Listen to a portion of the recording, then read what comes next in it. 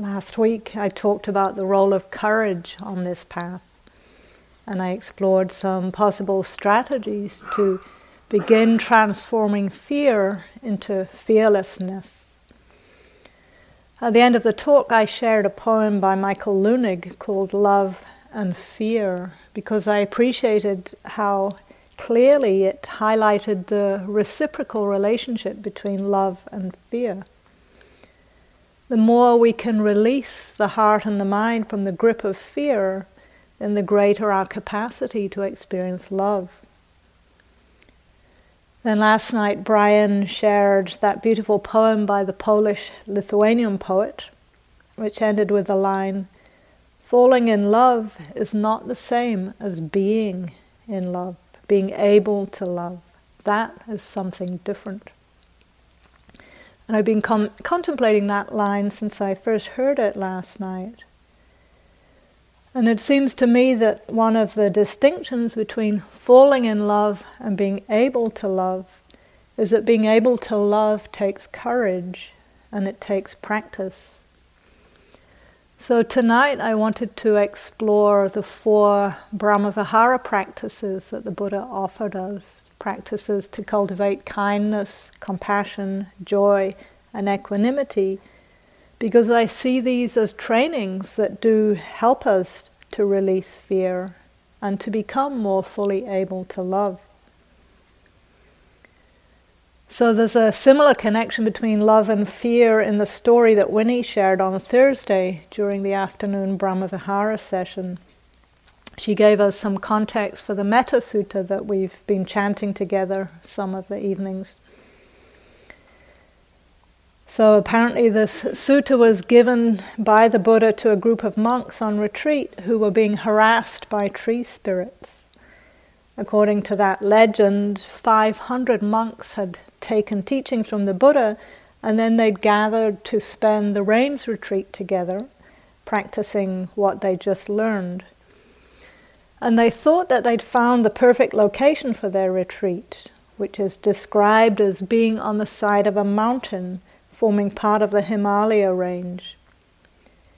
While its surface glittered like blue quartz crystal, it was embellished with a cool, dense, shady green forest grove and a stretch of ground strewn with sand resembling a net or a silver sheet, and it was furnished with a clear spring of grateful, cool water.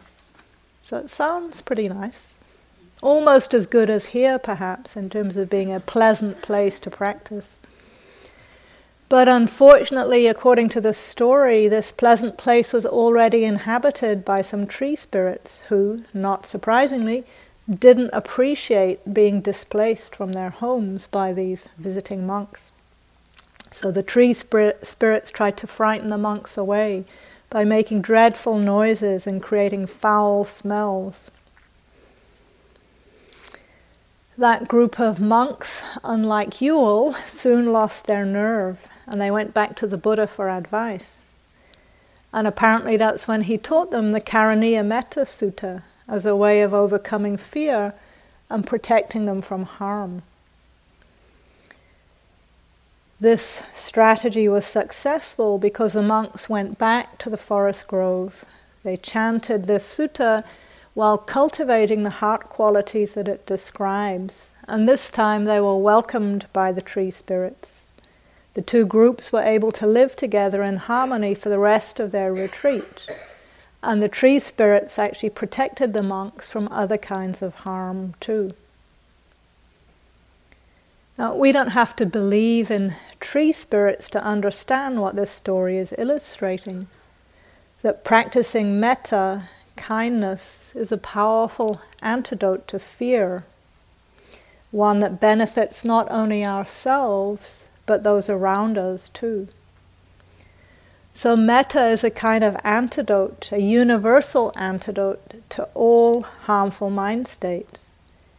It helps restore the heart and mind back to balance after it has been swept away by fear, or lust, or grief, or anger, and so on.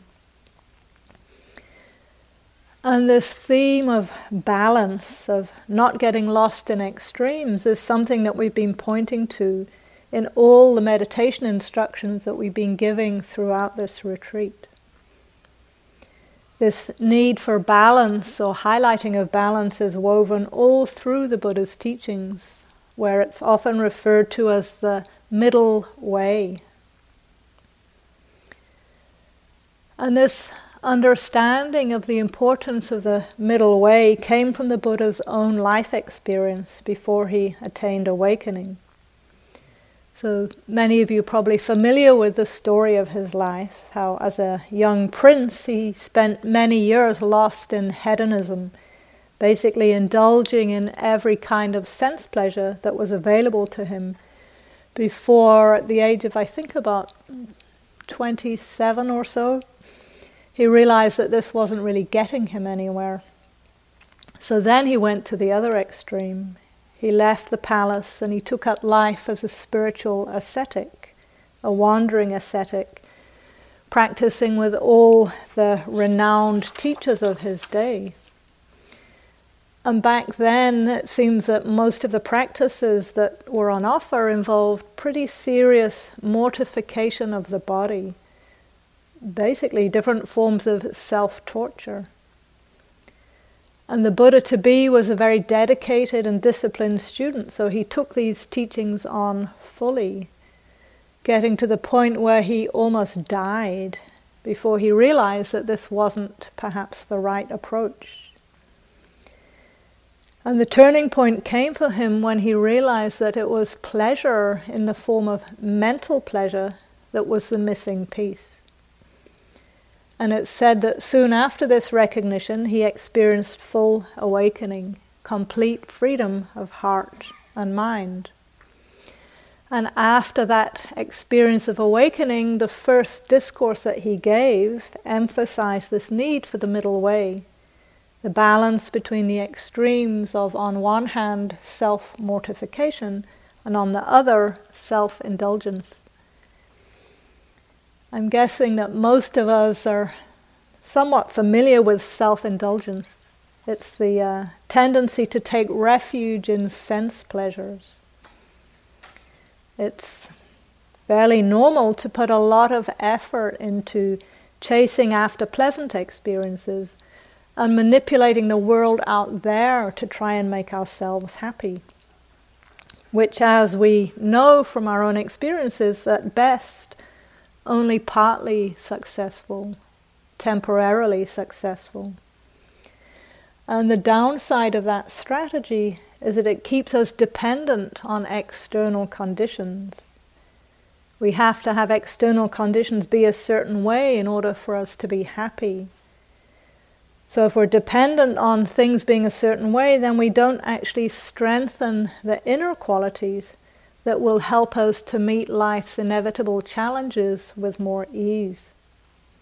And at times on retreat, we can see this dependence quite strongly. We want the food to be just like this and not like that. We want our rooms to be like this and not like that. We want other people to be like this and not like that. And we want ourselves to be like this and not like that. And all of these different preferences, sometimes when they aren't met, we can be surprisingly reactive. Has anybody noticed that? I know that's been true for me on retreat. Things that seem, in the scale of things, fairly minor. So this getting caught in self-indulgence is one extreme that only enhances our suffering rather than freeing us from it. The other extreme is self-mortification, which refers to the ascetic practices that were common in the Buddha's day. Spiritual practices that involve different ways of subduing the body. For example, taking vows to never sit down, or sleep only on a bed of nails, or severely restrict how much food one ate. Now, these kind of practices aren't part of our culture these days, fortunately. But one of my teachers, Joseph Goldstein, has made the point that what is quite common these days is a kind of psychological self-mortification. There's a lot of social conditioning these days that makes many people very hard on themselves. Many of us have strong tendencies towards feelings of inadequacy and unworthiness, even self-loathing.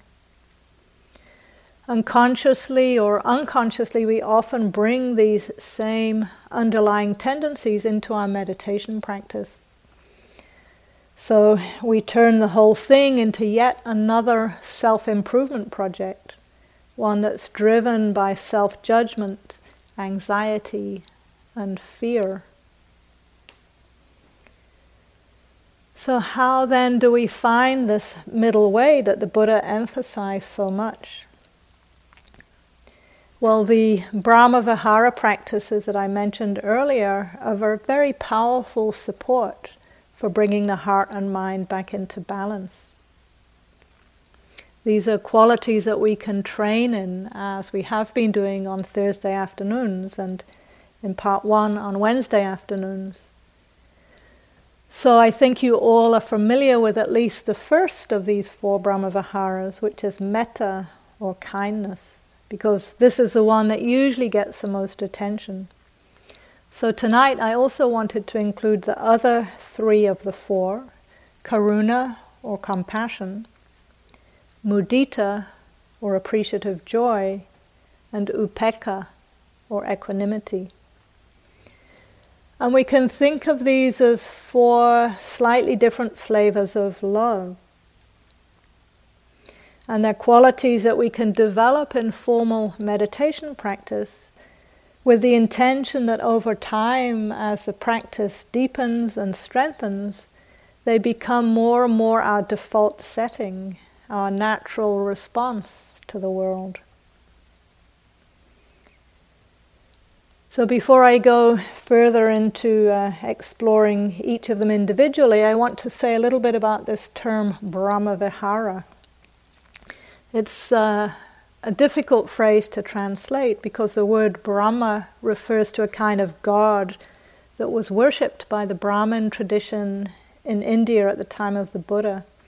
And we don't really have any equivalent in our own culture. So it's often translated as heaven or heavenly instead, as in heavenly realms. And the second part of the word vihara means dwelling place. So Brahmavihara on one level literally means the dwelling place of Brahma. So it's often translated as the divine abodes or the sublime abidings, the heavenly realms or boundless states. And I'd like to highlight the aspect of vihara as being home, because we can think of these 4 states as being our true home, a refuge for our hearts and minds. When our hearts and minds are free of the visiting afflictive states, when they're free of stress, distress, and difficulty, this is where we naturally abide or dwell in kindness, compassion, joy, and equanimity. And there's a sense of ease there, just as in our physical home. Our physical home is where we can feel relaxed and comfortable and who we truly are. So the second aspect of this phrase Brahmavihara that I'd like to highlight is the quality of boundlessness. Sometimes these 4 are called the 4 immeasurables, because if we cultivate them fully, then they become unlimited, boundless, completely unconditional, without limits, which is a pretty high bar. So before that high bar starts to reinforce any pre-existing conditions of inadequacy, it's important to remember that these are practices, and we need to start where we are. and to have the patience to let these different flavors of love develop gradually through this process of training in them regularly. And this training begins with metta, because metta is the foundation that the other three develop from. And metta is a Pali word that's usually translated into English as loving kindness. But some scholars and teachers have pointed out that this is not such an accurate or helpful translation, partly because in English, loving kindness can sound a bit sort of sentimental or wishy-washy. And in English, the word love has such a huge range of different meanings. At one end of the scale, we can talk about loving ice cream or pizza, for example. And then there's our obsession, cultural obsession with romantic love, the kind that we hear about in popular music or see in movies or read about in magazines and novels. And this kind of love is very exclusive. It's reserved for only one person. It's often very emotional, it's unstable, and often it doesn't last. So in many ways, this kind of love is the opposite of what this quality of metta is about, because it's so conditional. Whereas metta is a quality that we develop into unconditionality. So instead of loving kindness, some people translate metta as just kindness or friendliness. Because the Pali word metta comes from the same root as the word for friendliness, which is maitri. So hopefully approaching metta as a quality of friendliness or goodwill or benevolence might make it a bit more accessible. In fact, in some of the suttas, metta is translated simply as non-ill will. So hopefully that's a bit more easy to grasp. We might not be able to imagine generating unconditional loving kindness, but starting with non-ill will might feel more possible.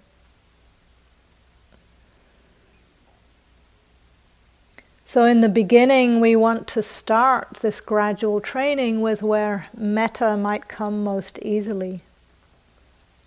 And here at IMS, we're fortunate to have the support of the natural environment, all the living creatures that we share this space with.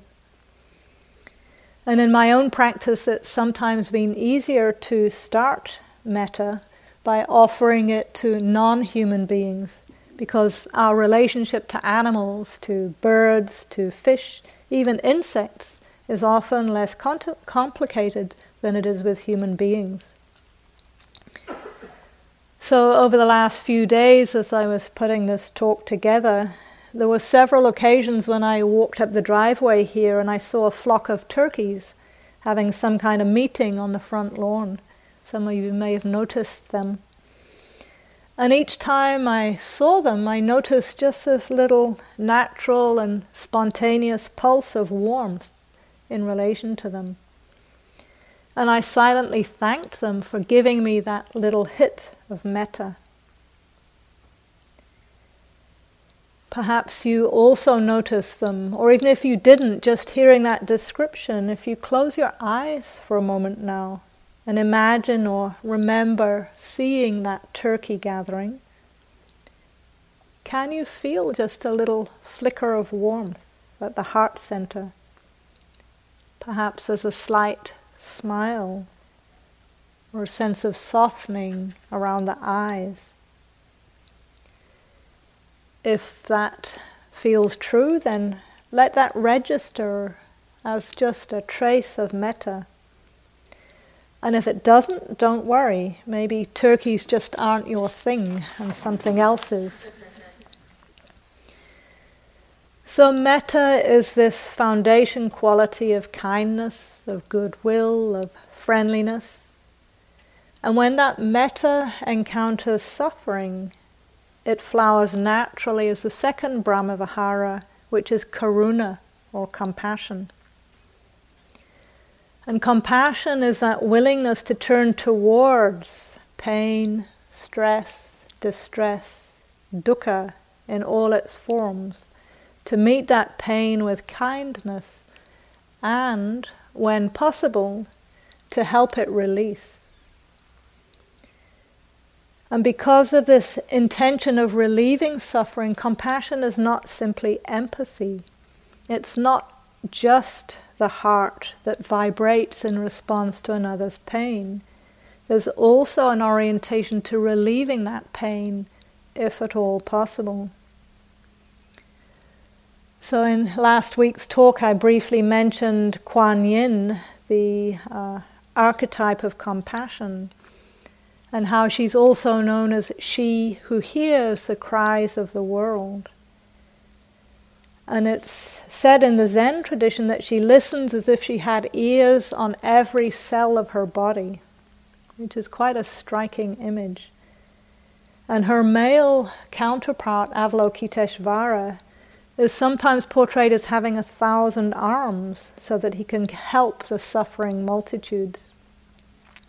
And in both those images, whether male or female, the compassion that they embody is not passive.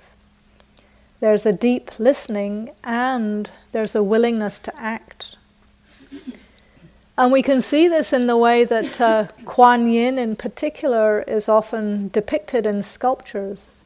You might have noticed the one in the upper walking room out there.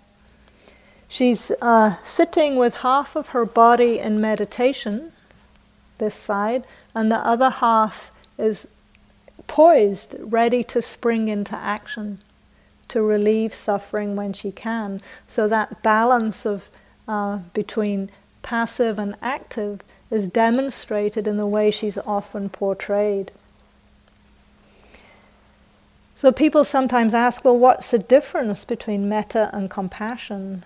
And for me, metta is more of a generalized kind of goodwill or friendliness, while compassion is specifically directed towards pain and suffering.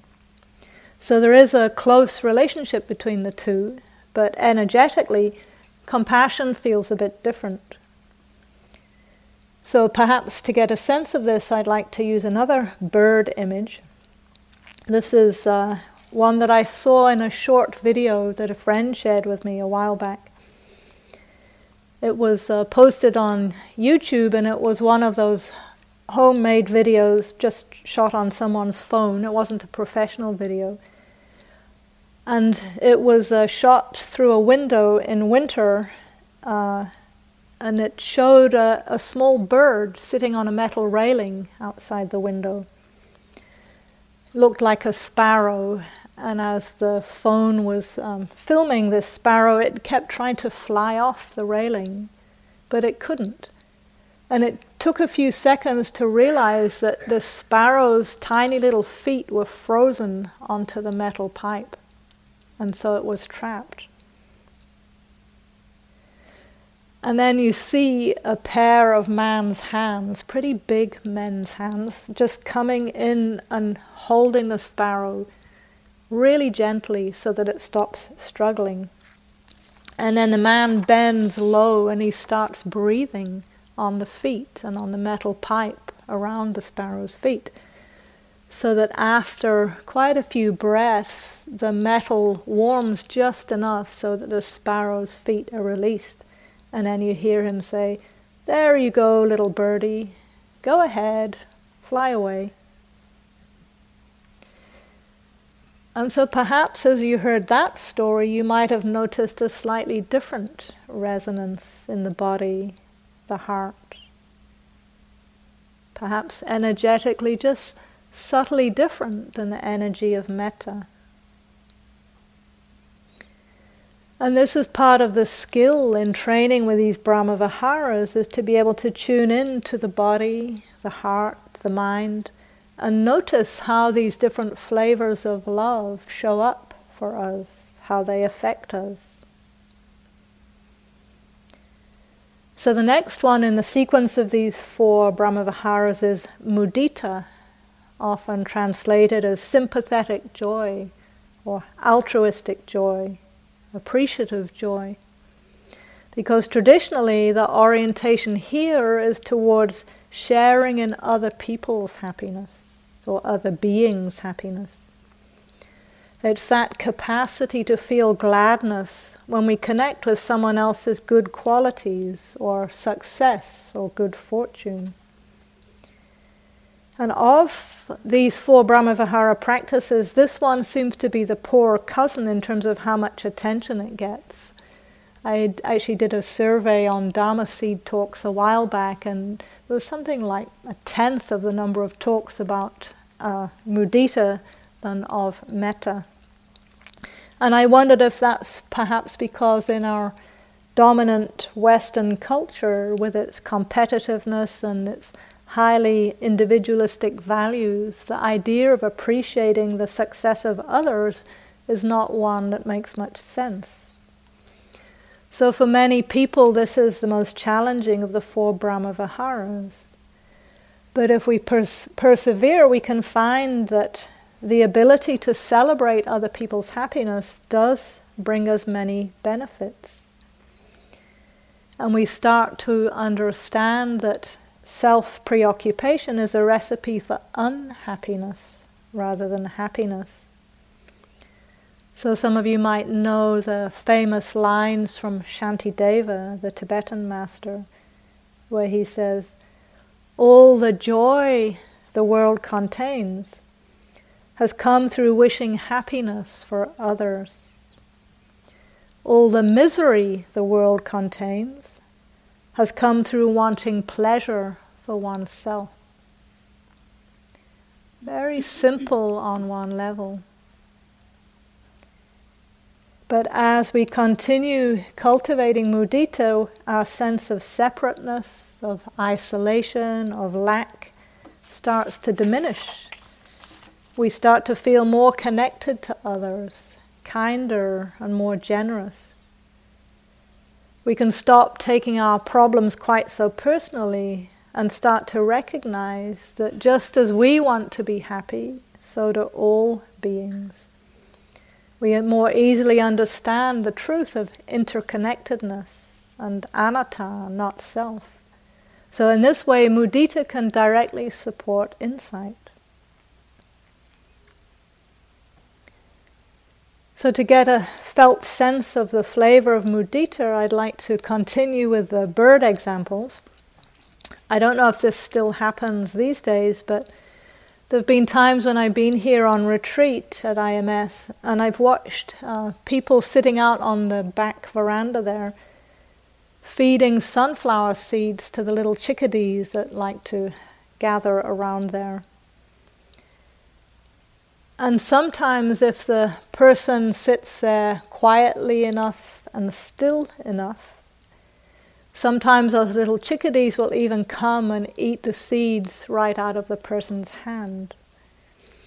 And when I've watched this in the past, I've felt mudita for the little birds getting fed, perhaps in winter when there's not so much food around. But I've also felt mudita for the joy that the person who's feeding them obviously feels. So again, you might just notice if there's any trace of a flicker of mudita when you think of this possibility of letting chickadees eat sunflower seeds out of your hand. And again, just to see how it feels, perhaps slightly different from metta or compassion.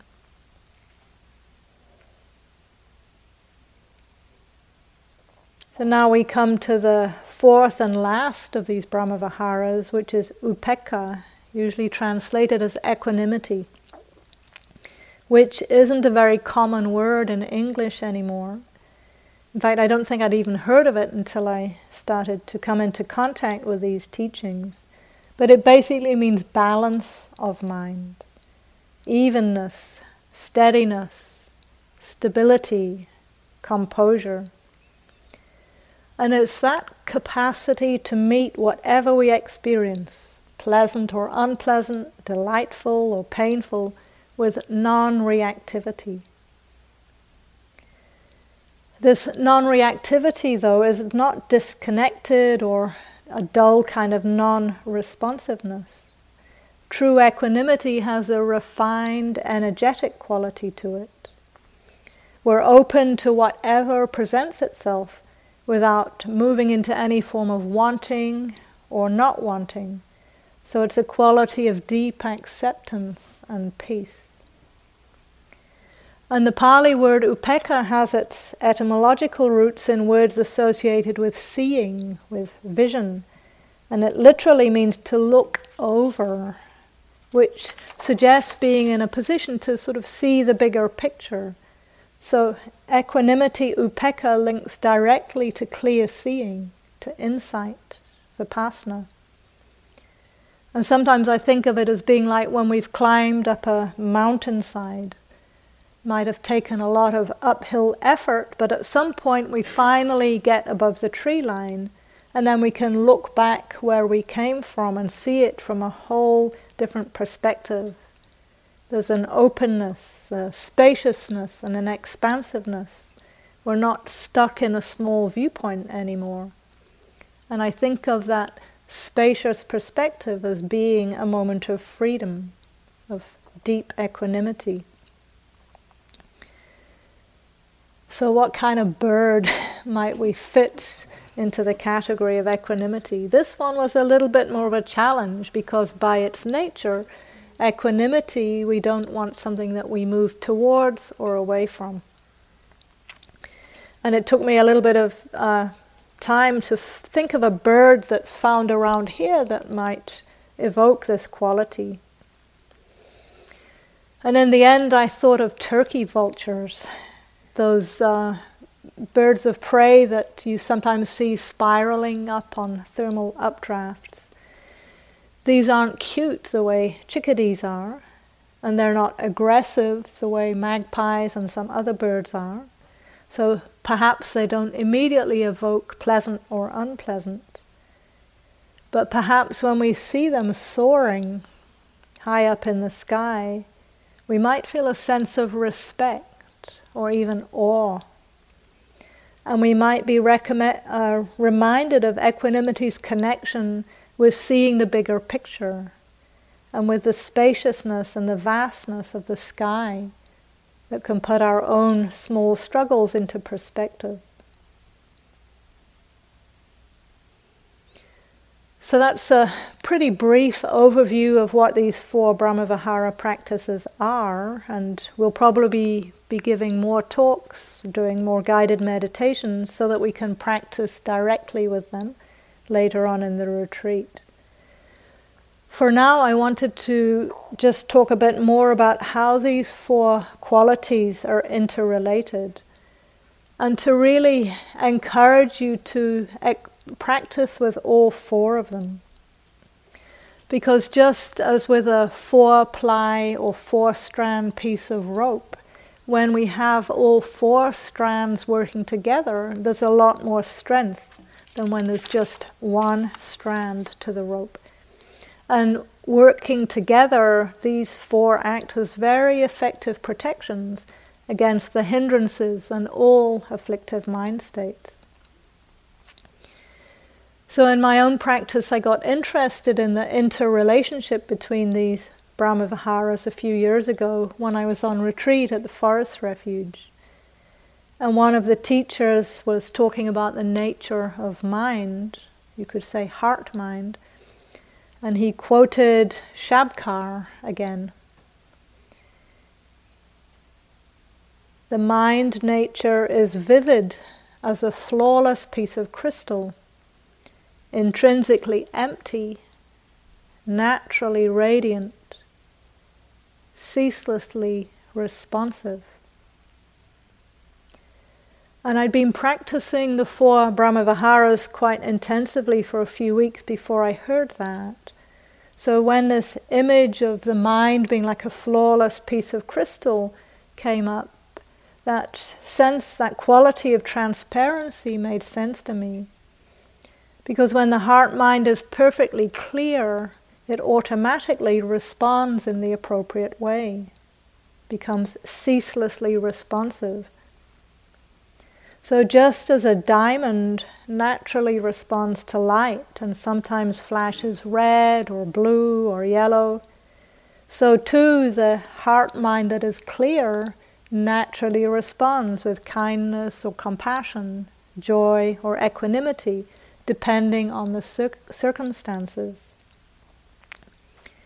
And as my mind was playing with this image of the diamond, I started to imagine a diamond shape with 4 points. And I saw Metta located at the bottom point of this diamond, and compassion and joy at the 2 side points, and equanimity at the top.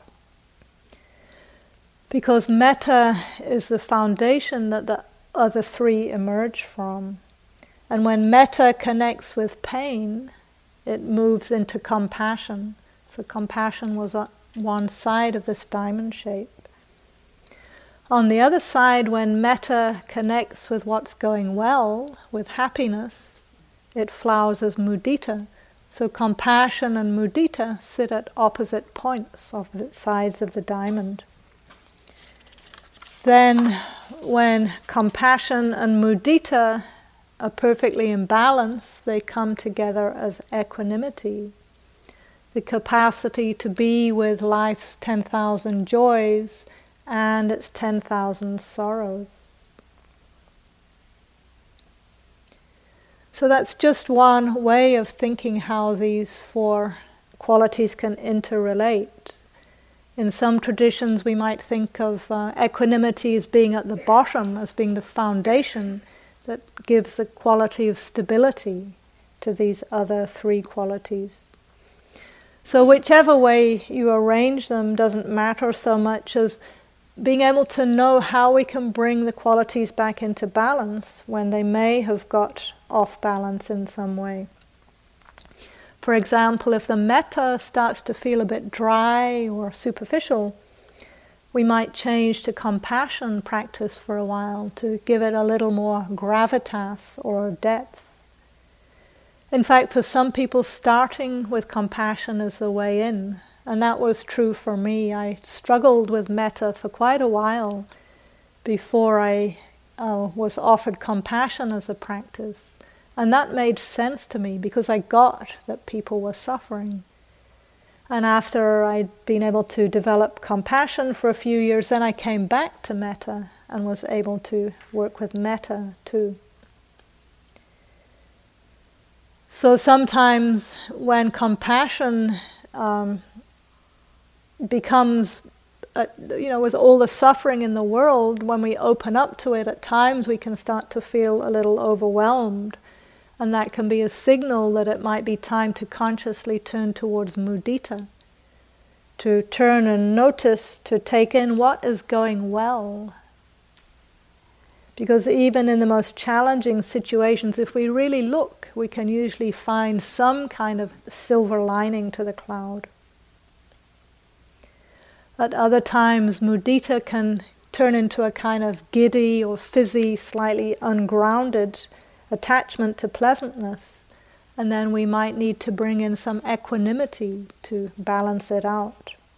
In fact, equanimity is useful for any kind of imbalance. So what I just touched into in the tradition are known as the near and the far enemies of these qualities. So each one of them in the classical teachings has what's called a near enemy and a far enemy. And the far enemy is the opposite of the quality that we're trying to develop. So for example, with metta, goodwill, the far enemy is ill will. For karuna or compassion, the far enemy is cruelty. For mudita, appreciative joy, the far enemy is envy. And for upekkha, equanimity, the far enemy is reactivity. Then the so-called near enemies are qualities that in a way masquerade as the one we're trying to develop. But when we look more carefully, we recognize that they're just a little bit off in some way. So for example, with metta or goodwill, the near enemy is a kind of dependent attachment or conditional love or even sentimentality. For karuna or compassion, the near enemy is pity.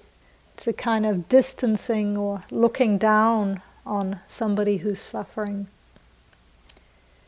For mudita, appreciative joy, the near enemy is exuberance, or giddiness, or that ungrounded effusiveness. And for upekkha, or equanimity, the near enemy is indifference.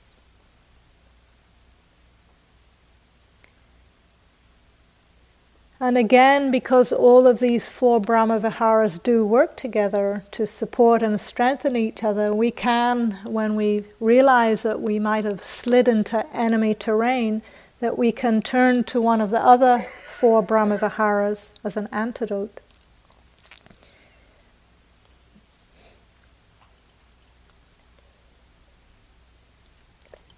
To get a sense of how this works, I'd like to share a piece of writing by the Dharma teachers Caroline Jones and Paul Burrows.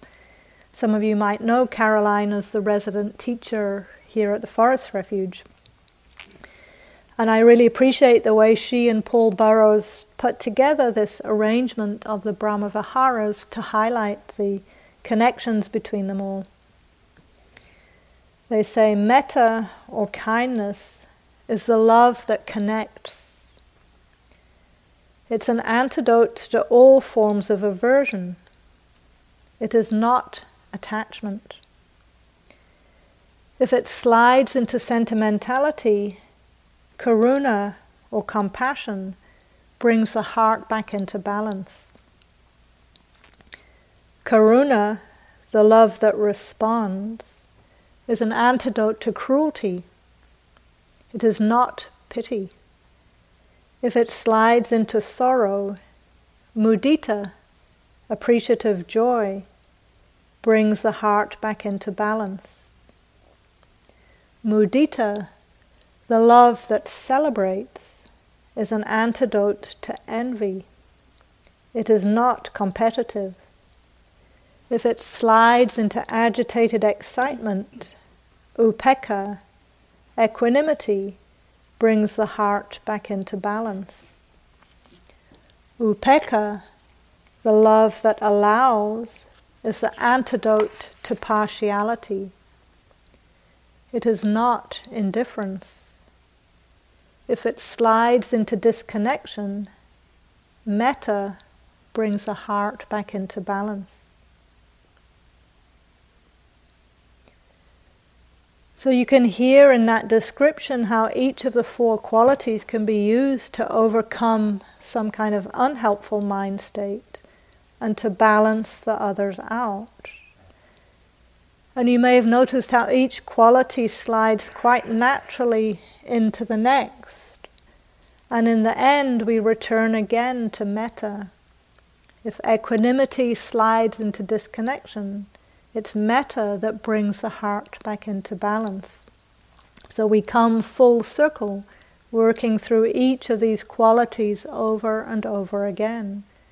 A spiraling journey around and through all four Brahmaviharas to create a beautiful force field, ultimately, of unconditional love. And again, if this concept of unconditional love sounds daunting or even impossible, it's important to remember that these are practices, they're trainings. And the good news is that because of neural plasticity, it is possible to literally reshape our hearts and minds.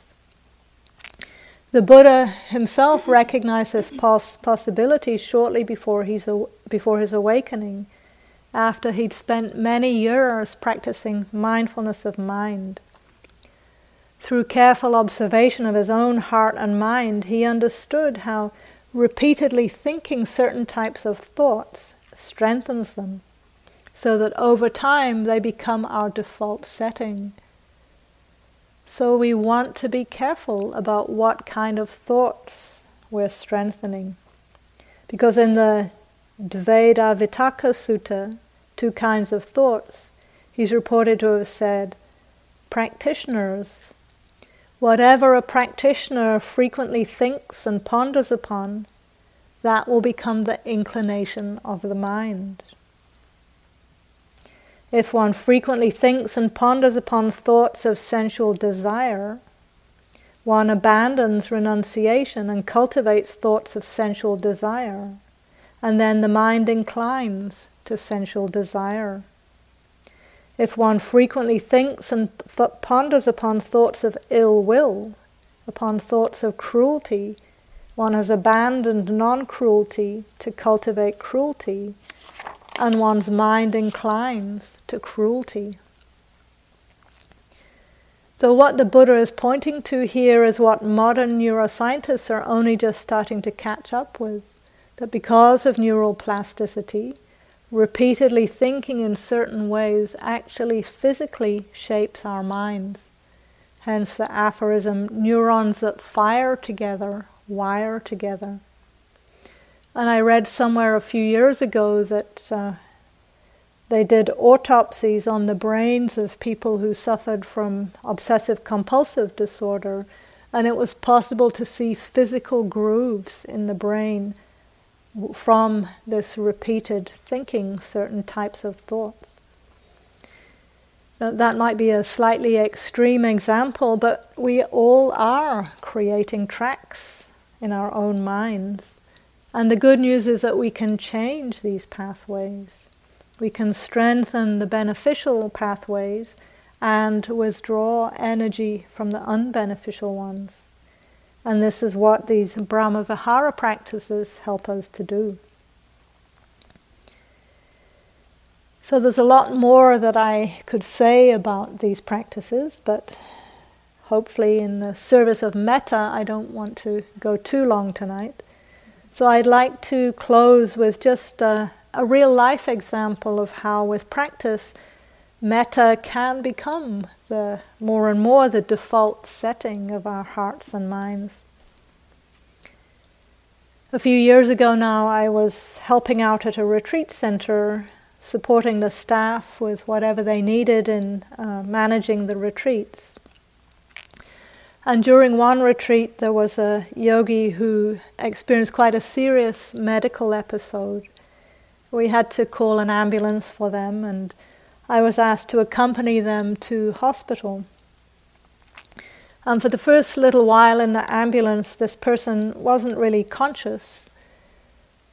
But after some time, they kind of came to, and they sat up and looked around a bit, looked a bit confused, looked at me and looked at the ambulance man and said something like, I don't know where I am, I don't know where I'm going, I don't know who you are, but you're very kind people, thank you. And eventually we got to the hospital and we were waiting in the emergency department because the person needed all kinds of tests, and during this time they had quite a few more urgent situations come up, and I was holding the person's hand while all these different things were going on around them. But after a while I realized that this person didn't actually need much reassurance. They were surprisingly at ease, even as they kept drifting in and out of consciousness. And each time they did come back to consciousness, I could sense that they were getting a bit more tired. But still, each time they came back to alertness, they just looked at me and whispered, thank you, thank you. That was all the energy that they had to say in the end.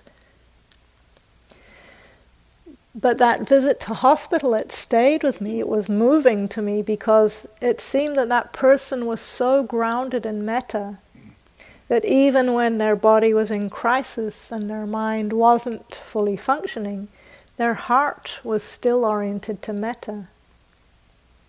And that example really inspired me to try to establish the Brahmaviharas in my own heart, my own mind, in a way as fully as that person, so that hopefully, no matter what challenging circumstances I might encounter in the future, this diamond heart of kindness and compassion, joy and equanimity might still shine out. So may we all abide in well-being, in freedom from hostility, in freedom from ill will, in freedom from anxiety, and may we maintain well-being in ourselves. Thank you for your attention. Let's sit quietly for a moment.